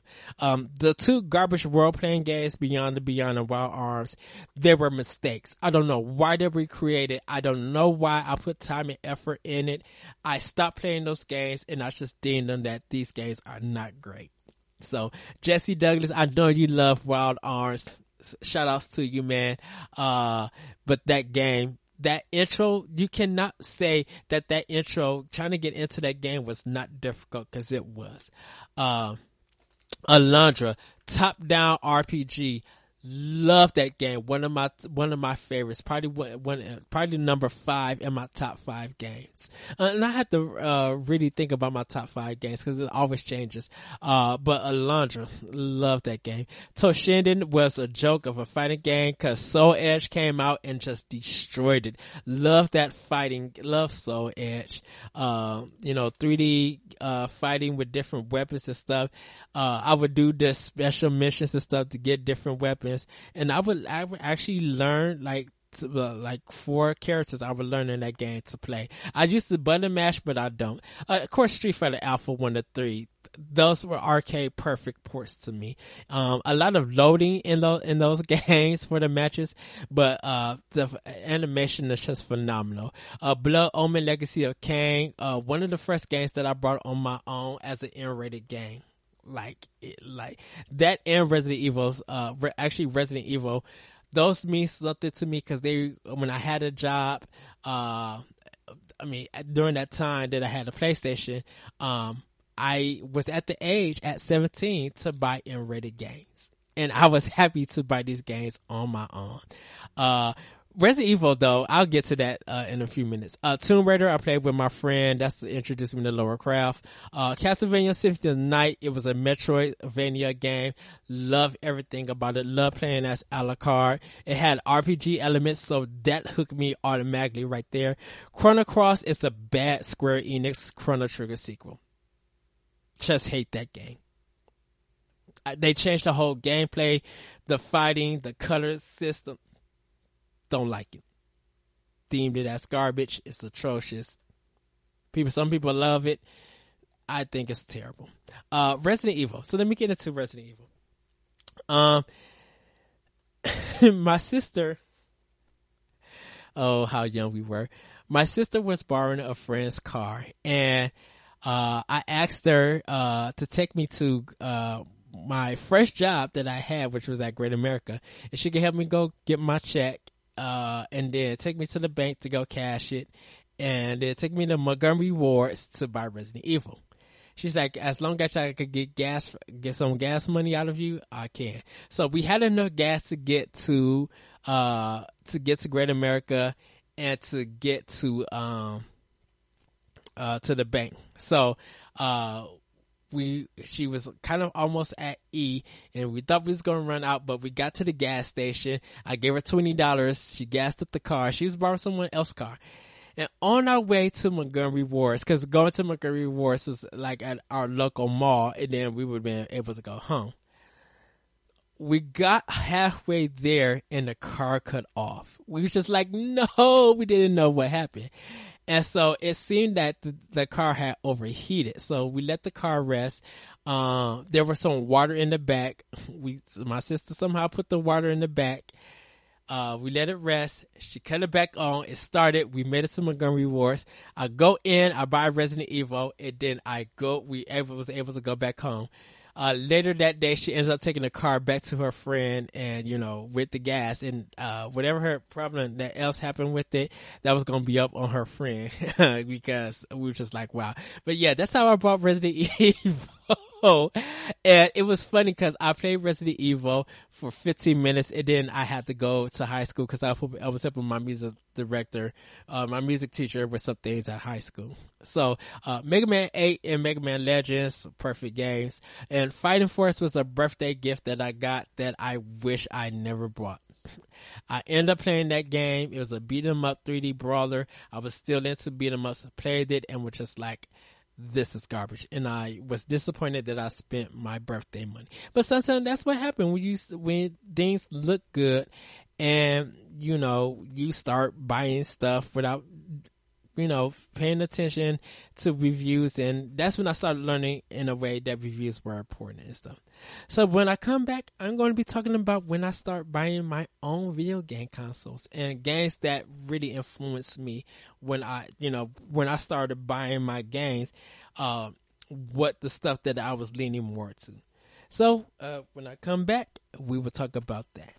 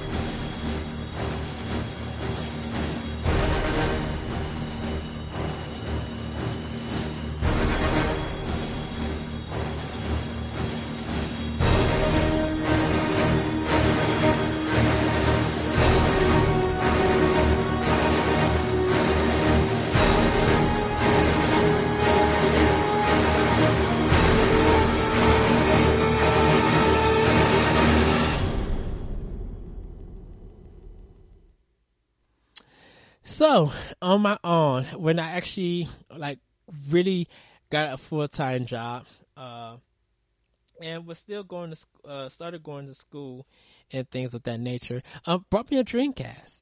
My brother had one, but he stopped playing it, and when he moved out, he took his Dreamcast with him, so I had to eventually, get one. Soul Calibur, that was a yes. Soul Edge was so deep.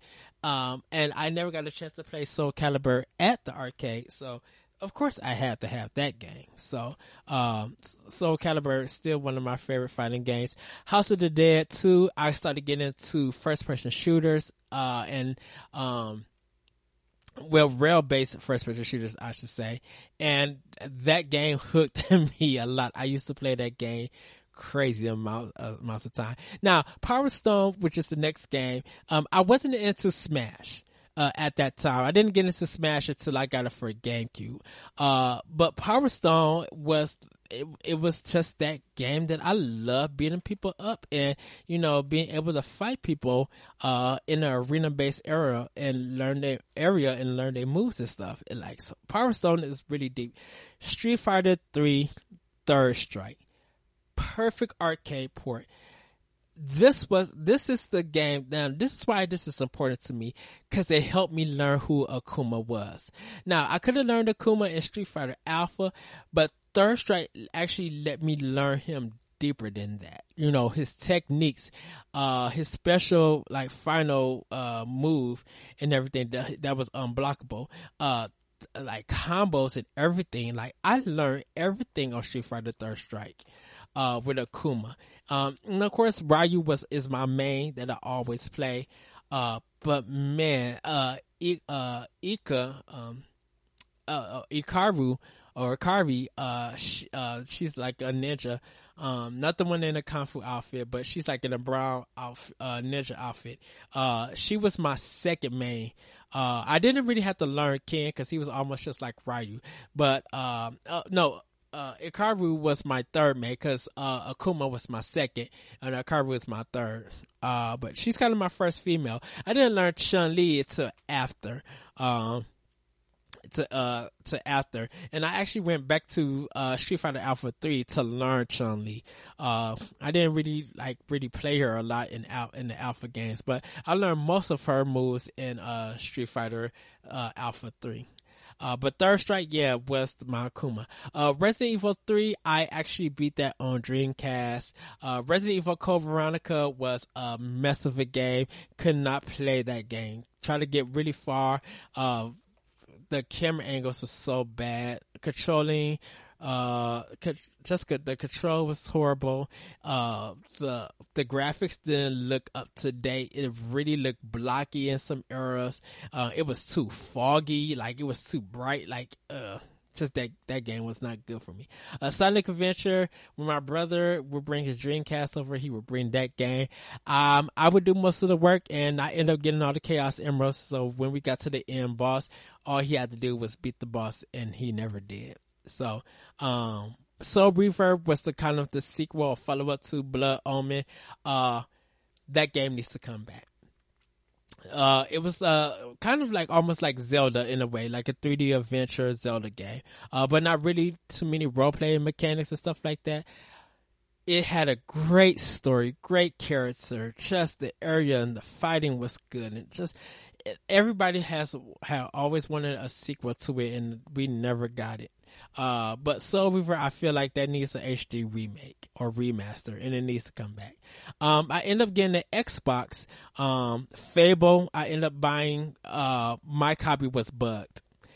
Even though it was brand new, my copy was bugged. I got to the last boss, and for some reason, it didn't freeze, but every time I would, attack it and stuff, no energy was going down. So and when he hit me, no energy was coming down. So like the bugs like stopped us from like taking damage. Halo, as much as I played that on almost every Saturday, the multiplayer is fun. The main game is garbage. The shooting, that library level was horrible. The controls for the Warhog felt like rocks in a garbage can. That last level was a disaster, which is completely unfair, and I just stopped playing. Psychonauts, I had to have that game. I thought that was so funny. The writing is good. The comedy, I loved 3D platformers during that time. And so Psychonauts, one of my favorites of all time also. Knights of the Old Republic I won't speak of that game. I brought it, played it for 15 minutes. It didn't give me no direction, and it made me hate BioWare. I didn't end up liking BioWare I actually played Mass Effect on PS3. But Knights of the Old Republic, it made me hate BioWare. Jade Empire was better, but I still didn't like BioWare. But Jade Empire I got for $15, so I couldn't complain. Ninja Gaiden Black was difficult. I thought I could get into action style games because of God of War. Big mistake. The camera, I stuck with the difficulty. I love the bow. The bow that Ryu has is or the staff. I love that weapon. That was kind of the best weapon than the sword and the nunchucks. It took off enough damage that I love the animations and stuff of it. Half-Life 2, my friend let me borrow. I need to give him his copy back because that game is also garbage. I don't like the physics in it. Some of the games, like, this is when I started noticing the games that were hyped up from a lot of people were really a letdown to me. And I was just like, I'm not liking this. Like, it sucked out the fun because of some of the gameplay mechanics and fundamentals and stuff. And I tried to stick with it, but I was just like, I'm spending my own money for these games and I'm not getting no satisfaction for it. They look and they play better on Xbox, and some of them I did get on PS2 if I couldn't find the Xbox version, but I wasn't having fun with a lot of them. Breakdown, Black was just horrid. That was just a basic shooter and it didn't really do nothing for me. It was too long. It really didn't give me an ending. Like, it faded out at a certain point. Like, you would do this long fight battle for 15, 20 minutes. You would win that battle, and then when you went in the door, thought it was going to have an ending, it left it as a cliffhanger, and they never made a sequel because they ended up closing the studio. Call of Duty, it was fine. Because of Medal of Honor on GameCube that I had, I ended up playing that game. I ended up just like in some of the war first person shooters in Call of Duty. I thought, was cheap enough on Xbox. PlayStation 2, Jak and Daxter, a Naughty Dog game. Really loved that first one. Jak and Daxter 2 is horrible. But I 100%ed Jak and Daxter. And I thought it was the best platforming mascot game Sony has ever released.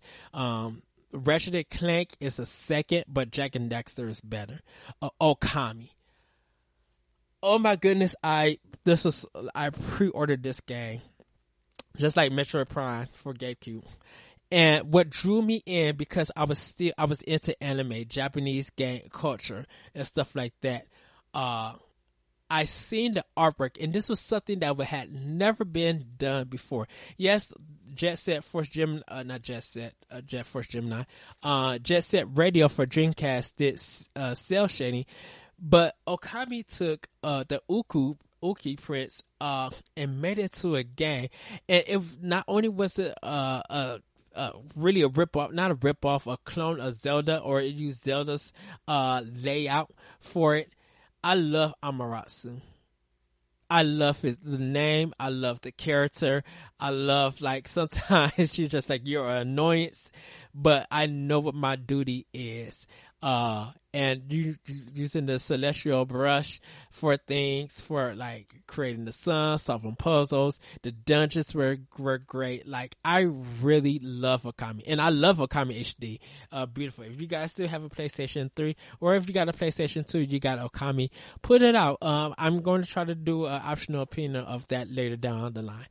Rogue Galaxy, great game, great RPG. It's an action adventure game. I'm still learning some of the weapon based system, like how to make your own weapons. Final Fantasy X10 and 12 were great games. I love their story. 12, I put 60 hours in. Zodiac Age is out, so I'm probably going to double that and put 120 hours in it. Try to level everybody up as quickly as I can.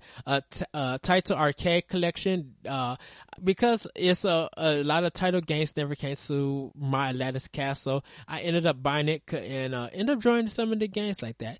Kingdom Hearts 1 and 2. I love Disney. I love Square Enix on RPGs. And I poured hours into Kingdom Hearts 1 and 2.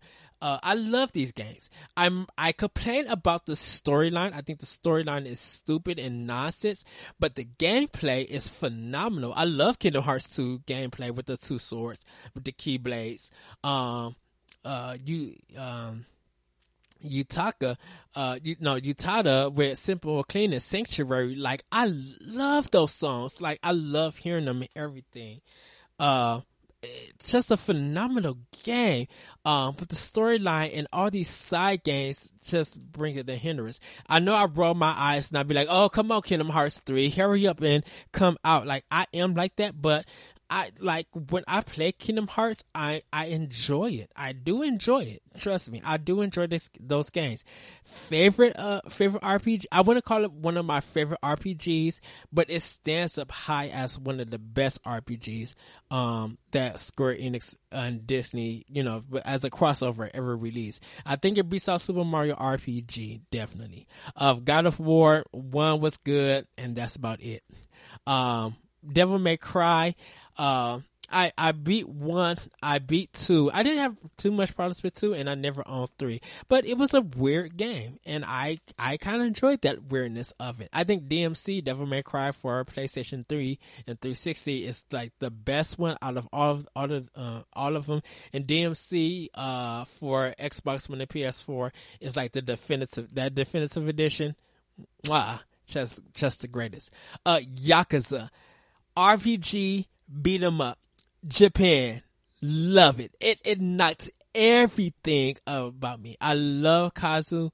Love the storyline. Just love how he protected his how he adopted the daughter after his girlfriend died and stuff.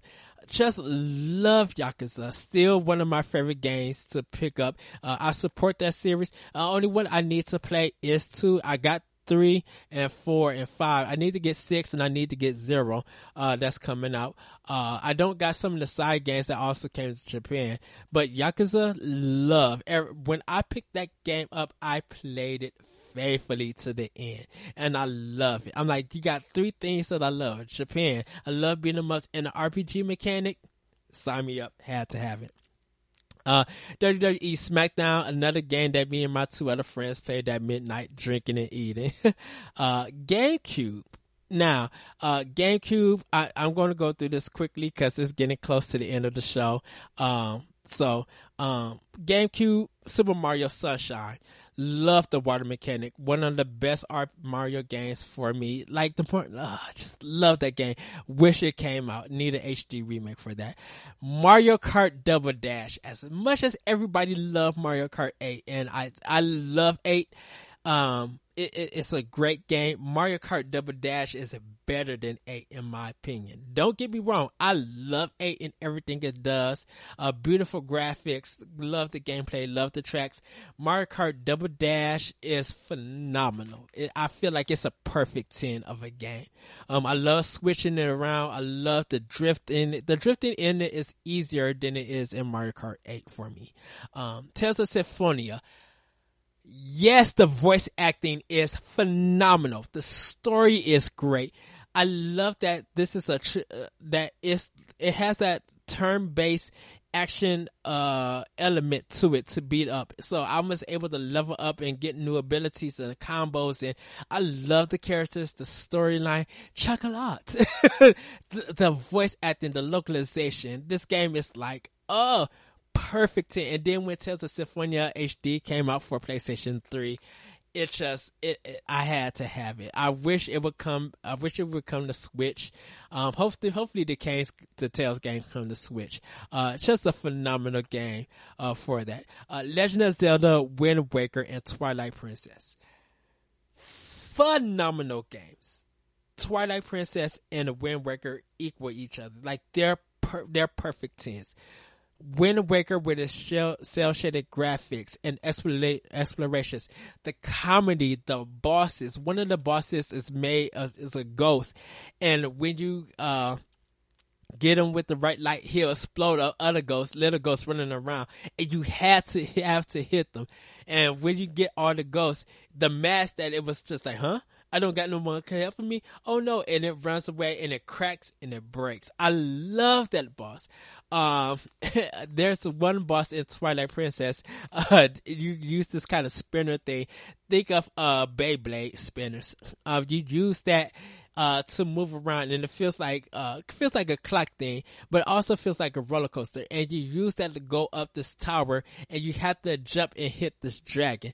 Cause the dragon that you fight first is made out of bones, and then he kind of gets another skin. So it's like a 2-part fight. Favorite game just love Twilight Princess. Breath of the Wild is now number 1. I just definitely made it number 1. But Twilight Princess and Wind Waker, phenomenal games. Beautiful Joe 1 and 2, two great games from Capcom and Clover before Clover became Platinum Games.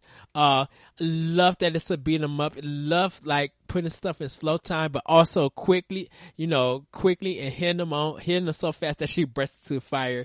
Like the gameplay is part puzzle, part action. Love those two games. Resident Evil 4 brought in over the shoulder action.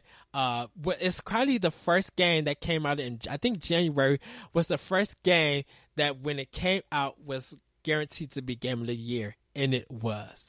So, love playing Resident Evil 4.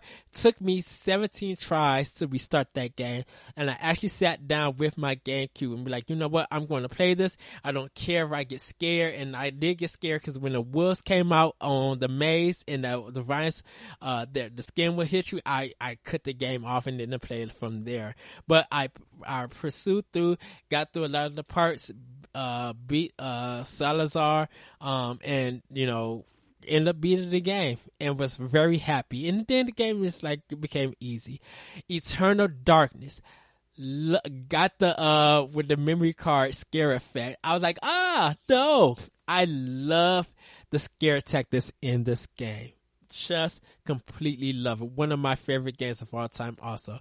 Prince of Persia by Ubisoft kind of got me into the Ubisoft games. I think it's one of the best platform adventure games that Ubisoft ever released. 2 and 3 were fine. They were good games, but 1 was definitely the best.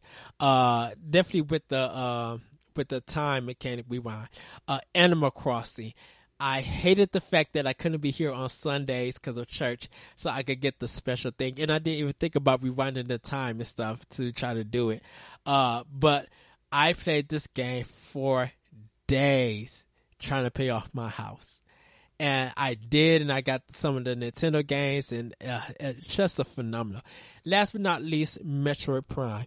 Played the demo at Sam Goody when I pre-ordered it. And when it came in, I left work, I had to drive 30 minutes from the game because our Sam Goody at our local mall by my job didn't have it. Had to go 30 minutes to get the game. Came in, said I had to get my reserve. Gave them my name, gave them my information. They found it. They seen that everything was paid off. They handed it to me, and I went home and spent 6 hours playing that game. After I beat that demo, I spent time like getting like maybe 1/3 through the game done. So the last part, I'm going to actually that I'm I'm going to be talking about OneUp.com and how I actually got into the podcast world, how OneUp actually birthed a optional opinion. So I will talk about that when I come back.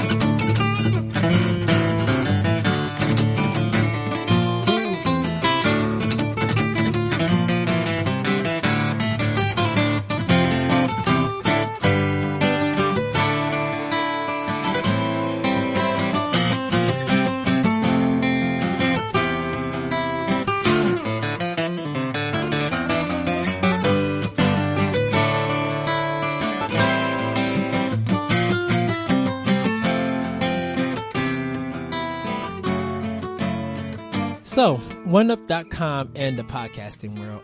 OneUp.com gave not only articles, but they get, I used to watch the OneUp show, and they started getting me into listening to podcasts, from OneUp, the OneUp podcast, or OneUp Yours at that time.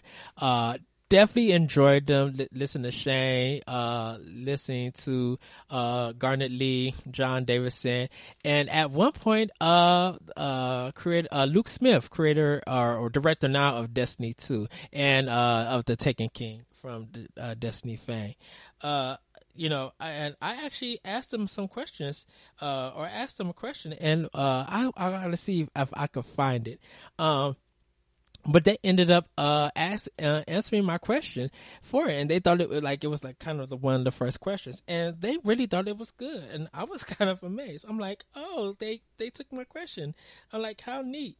So yeah, but yeah, that's what made me get more into it. That made me feel like I have an avenue about video games, to write about them, to read articles, and once they closed like EGM and everybody moved up to OneUp and stuff, a lot of things started going away and everything, till all of them got fired and Ziff Davis closed OneUp down. But at the time, they had where you could blog and and write about video games. So OneUp was the first place that I started actually digging into writing about games, writing my opinion of, and not much, well, sometimes reviews, or I didn't really have a review system and stuff, but I would give my thoughts and I would bring up different topics and stuff.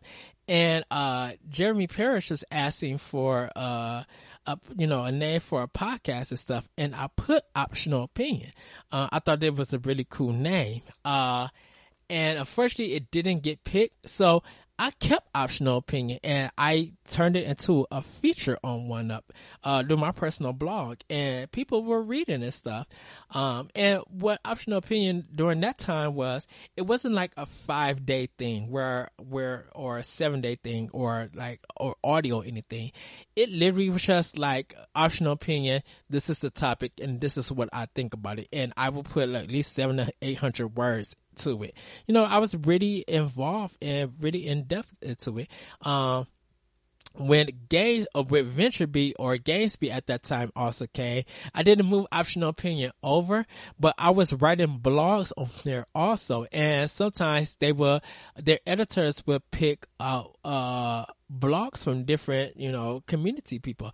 And I would kind of get like maybe, I probably had about 6 to 10 blogs, or 6 to 8 blogs, not 10, 6 to 8 blogs that actually got picked for, that was worth the read, that people was involved. And one of them was, I hate the Xbox 360. And not hate, but I'm disgusted by the Xbox 360. And because of that blog, Damian Lin at that time, he was just like, hate is a very strong word. I was just like, well, I do, because, and yeah, it felt very ranty. I was still young, still in my 20s and stuff. And because GamesBeat or VentureBeat at that time actually closed down, I lost all my blogs from that time. And I really wish they would have, I should have just saved everything and moved it over, but I didn't. What one was cool was that on OneUp that, there was a person who had, a week of, everybody in the community could do a feature and stuff. So, all you had to do was just like make sure that you get this in, tag everybody and let them know. So the feature I did was a fan fiction story of Metroid. So it was Samus from, Metroid, Vivi from Final Fantasy IX, and Mega Man. And the first story that I wrote, like this fan fiction, was a story that dealt with those three, with Jason Voorhees, like Dr. Rowley, did something to Jason Voorhees, and he started chasing them, and so they started going this kind of hijack adventure and stuff, and it was very comedic and stuff. I think I have it on my Facebook page, so I might post it onto NGR Radio for you guys to read on there, because I have a blog section on there, so I'm probably gonna post it there for you guys to read if you care. But yeah, OneUp was very big to me, and like OneUp podcast, like I said, listening to him. Optional opinion was good. And, I used to stream optional opinion. I used to do a video version. And then I met Justin Villarreal, from the Anomalous Radio Network. And he helped me get, equipment and everything. It started me out with optional opinion being a podcast. And, remember the first episode I did was about morals and stuff. And he was kind of like my first guest. And the series did go live at one point, but all those episodes ended up getting lost, because the broadcaster that I was using, that I still use to record, was connected to one of his servers, and if his server was down, I couldn't go live. So and I had to, it was saved onto, it was saved onto that server, and so it would save onto there and upload from there. But unfortunately, I ended up losing those episodes, so I kind of had to, continue forth and kind of restart it, from where I left off. And, once we finally found Podbean, I uploaded those episodes on Podbean. And, now that I have my own, after I left the, Anomalous Radio Network, I have Podbean. And all of this now made me who I am. The video games, podcasting, the writing, out of probably about 15, 17 years of my life, writing about video games, drawing, playing them, just out of that now, look where I'm at. I have, I feel like I have a successful podcast. I love inviting a guest, love having people feel comfortable and talking about different topics and stuff. And, you know, they don't have to host, or, you know, they can learn how to podcast, through me and stuff, try things out. Like, I love having those conversations. I love doing, the Optional Opinion feature, episodes, talking about movies with Anthony Cantu, like the DC ones. I was able to meet other podcasters out, and now look at me. I'm part of NGR recording with Matt. You know, at one point I was doing multiple podcasts and guesting on multiple podcasts, and I still guest from time to time when people want me to guest. But I do still listen to a lot of podcasts, and I plug them and stuff, and I'm happy to be a guest. You know, none of this would have happened if I didn't go through all of that and having the knowledge of video games, of writing, of talking with other people, connecting with them, and making an Optional Opinion to what it is now. You know, I'm glad that I'm on NGR, for Nintendo Power Block and, you know, Arsenal X now. I'm glad that I could be a guest on, NGR Nerds Gone Rogue. You know, me and Corey first started off, Nerds Gone Platinum, and now Moose he's the host. He's taking over that reign. Him and Jason are doing a phenomenal job. I started with Larry and Adrian doing World 1-1 podcast. I was a host for a couple of episodes. Now Larry's the host. You know, this is his baby. You know, he gets a lot of great guests and everything. And, you know, I had to learn, you know, get that experience that, you know, being a co-host is always cool because you're still having that conversation and you're still having that fun. And now look, I have my Let's Learn series on my Twitch channel, the Lyrical one. And I am going to return back to it so people can start checking it out and everything. But yeah, you know, all of these things that I gotta say, maybe for who I am, like, I'm glad that I met a great podcasting community of people who love to do what I do and speak on different topics and actually do different shows and stuff. So I'm glad for that to happen. And I just hope that Optional Opinion could continue to the day that I die, or to the day that I can't do it anymore. Like if something comes up and I have to retire the podcast, hopefully that's no time soon, because I love doing Optional Opinion. I love writing. You know, I love doing doing my own personal reviews and letting everybody read it, and, you know, just connecting and being social and just having fun, being positive, and also sometimes I could be a negative. Forgive me for that, but my criticism of that is because I know that these people could deliver better, or I could see better, or and sometimes it's just to help people become better. I'm learning through criticism of my own show, and sometimes about me, that I gotta learn so I could be better. But that's the way that Optional Opinion has grown. That's the way that I have grown. I've learned, and through experience and through learning, I am what I am today. So when I come back, everybody, I'm actually going to be doing some plugs, and then I'm going to get out here so you guys can have a great weekend, or whenever you hear this podcast. So with that, everybody, I will be right back.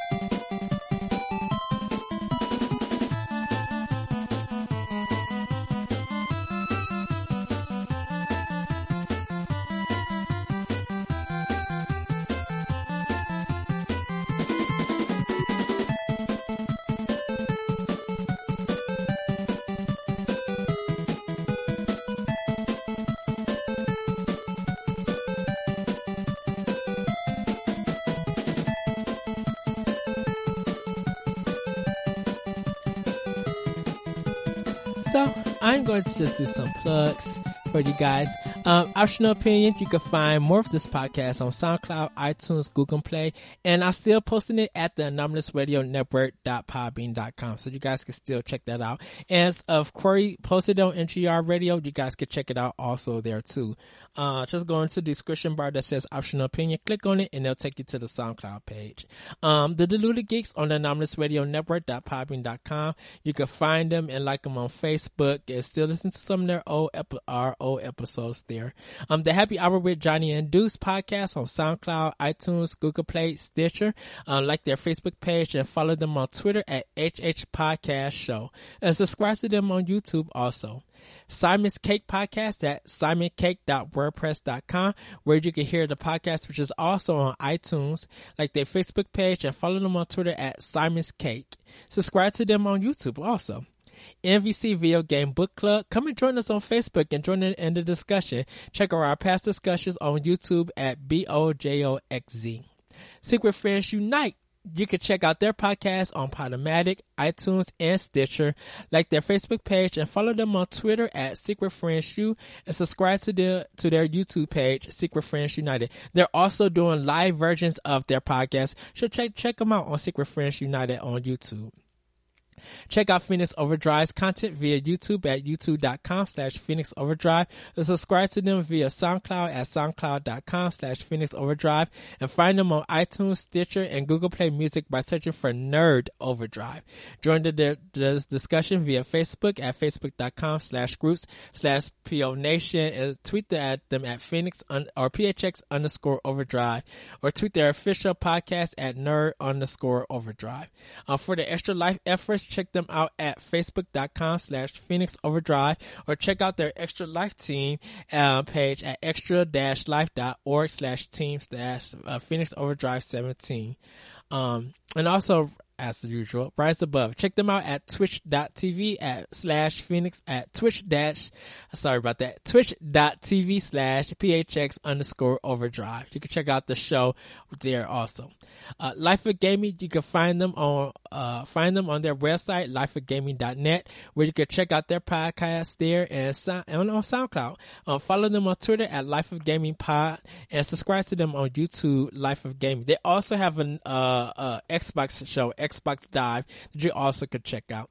Email the show at myout2comment@yahoo.com, and follow me on Twitter at thatretrocode. You can read Optional Opinion blogs on IGN.com under anime, ENIME, and you can find my other series, The Moment, at skirmishfrogs.com, SKIRMISHFROGS.com. And by the time you guys are hearing this episode on August 8th, I am participating in Review a Bad Game Day. I'm not going to tell you what the game is, but I will be posting that link in that blog also. So check it out. You can come see me on Twitch and subscribe at The Lyrical One, capital DA, capital LYRICAL1, and watch my Let's Learn series. Also check out my amazing friend Adam Twitch channel when he returns, and I'll give more about that information later on. And also check out my other talented friend Amanda and her exceptional video game work at don'ttripperler.tumblr.com, DON'tTripperler.tumblr.com, and purchase some of them at etsy.com/ca/shop/don'ttripperlerbeads. And you can also follow her on Twitter at Rudoku to learn more. RUDDOKU. Like I said earlier, I'm part of NGR Radio, so you guys can check us out at ngrradio.com. That's Nerds Gone Rogue. You can check out that podcast, Nerds Gone Rogue, Arsenal X, NGP, Nerds Gone Platinum, World 101 podcast now is part of NGR, John's Brew Review, Nintendo Power Block, and like Arsenal X I also mentioned. And our new show, Let's Pod and Play. Me and Corey and other guests will be playing games and also podcasting. So we got a couple of episodes in the back. Our first episode is up on YouTube, so you can check that out. Me and Corey played Tokyo Mirage Session for the Wii U. And what we're going to do is we're going to try to play a game for 45 to an hour, and we're going to talk about it. We're going to discuss it. And also just podcast. We might talk about the game that we're playing or other things. other topic or news thing might come up. So, come check that out and have fun with us. And with that, everybody, before I go, I do want to let you guys know the music that I have, posted in this episode. My intro was Nujabes Prayer. The second track was Dig Dug Trap Beat, Diago Beast Mode Freestyle Beat by Diago the Kid, Diego. Game Over, Super Mario World Simple Beat Trap JTBS by JTBS. Strider Kazakh the Metal / Synth Remix by Dusk, DUSK. Kazakh 2048 by Dusk, VGM remixer and composer. Resistance 2 main menu soundtrack. Strike the Earth, Shovel Knight acoustic guitar by With Either. Ninja Gaiden 2, The Dark Sword of Chaos, the NES Music Act 5. And the last one that I'm going to play, I don't know if I played this one. If I did, excuse me everybody for playing this one, but I'm playing it again. This is Charles Hamilton. The name of the title of the song is called Ringtone Rap with Lyrics. So you guys will be able to check this one out. It's a kind of old game. You'll notice the beat and you'll understand why it's called that. This song came out of 2008 from Hamilton, Sonic the Hamilton mixtape, so you guys can check that out on YouTube also. But with that, everybody, have a great day, have a great afternoon, great morning, great night, whenever you're listening to this. If you're working, or at home, playing games or anything, hope this podcast inspired you guys who want to get into podcasts, who want to go back and reminisce about the games that help them become who they are. Because with these games, it made me who I am as a gamer. And with that, everybody, I am out. Peace. Yeah, man, this should be great. It's Charles Hamilton. We do it on here too. Chaka CH. That's like how that shit sound. My fault. Bling bling, it's an STH thing. Yes, he makes cream, but blessed to make beats. A step with great feet to stretch the pavement in a special way, please. Yes, he may breathe. That was the message left from A Keys. You don't know my name, but let me explain, jeez. A whole verse can't catch your attention. Now watch me come back with a sentence that will actually mention why I'm rapping. Sadistic is the rapping. But let's get to the matter. Gold objects give me powers. I do in 5 minutes what takes you 50 hours. I think I deserve a little bling. Not you're a little bling, but if you're a little thing called a Grammy. Is that too much to ask? The winner is, why ask? What's up with that? Make go shit. Here it go. Quick. So Grammy can make it go. It's always my dream. Now you ain't all I want you to do is.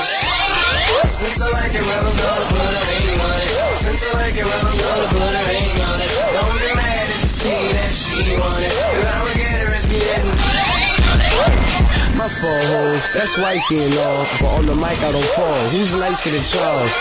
Name a rapper, I'm an entertainer, thought, rip his facial off, make the shit a paper ball, put some drums behind it, and I can have you sitting for a month in silence. Come and find him, style it, but my punches are harder, come at it smarter. Off the top I'll be stunting on barbers, so get your wig pushed back, bang your head. My name is Bassett, Charles Hamilton, lay in your bed, say I'm the best, then be safe in your rest. I don't play with the vets, I know the names of the rest. This game is a mess, so I'm taking over. Last letter of Sonic, first and Hedgehog. Rap better than honestly most of you dead dogs. It's minute dogs, and I'm a Hamilton. Did my point get across? I make go shit. Here it go. Quick. So Grammy for me to go.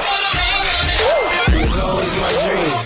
Now you ain't all I want you to do is. Since I like it, well, I'm gonna put a ring on it. Since I like it, well, I'm gonna. Don't get mad if you see that she want it, cause I'ma get her if you didn't. DJ Ski.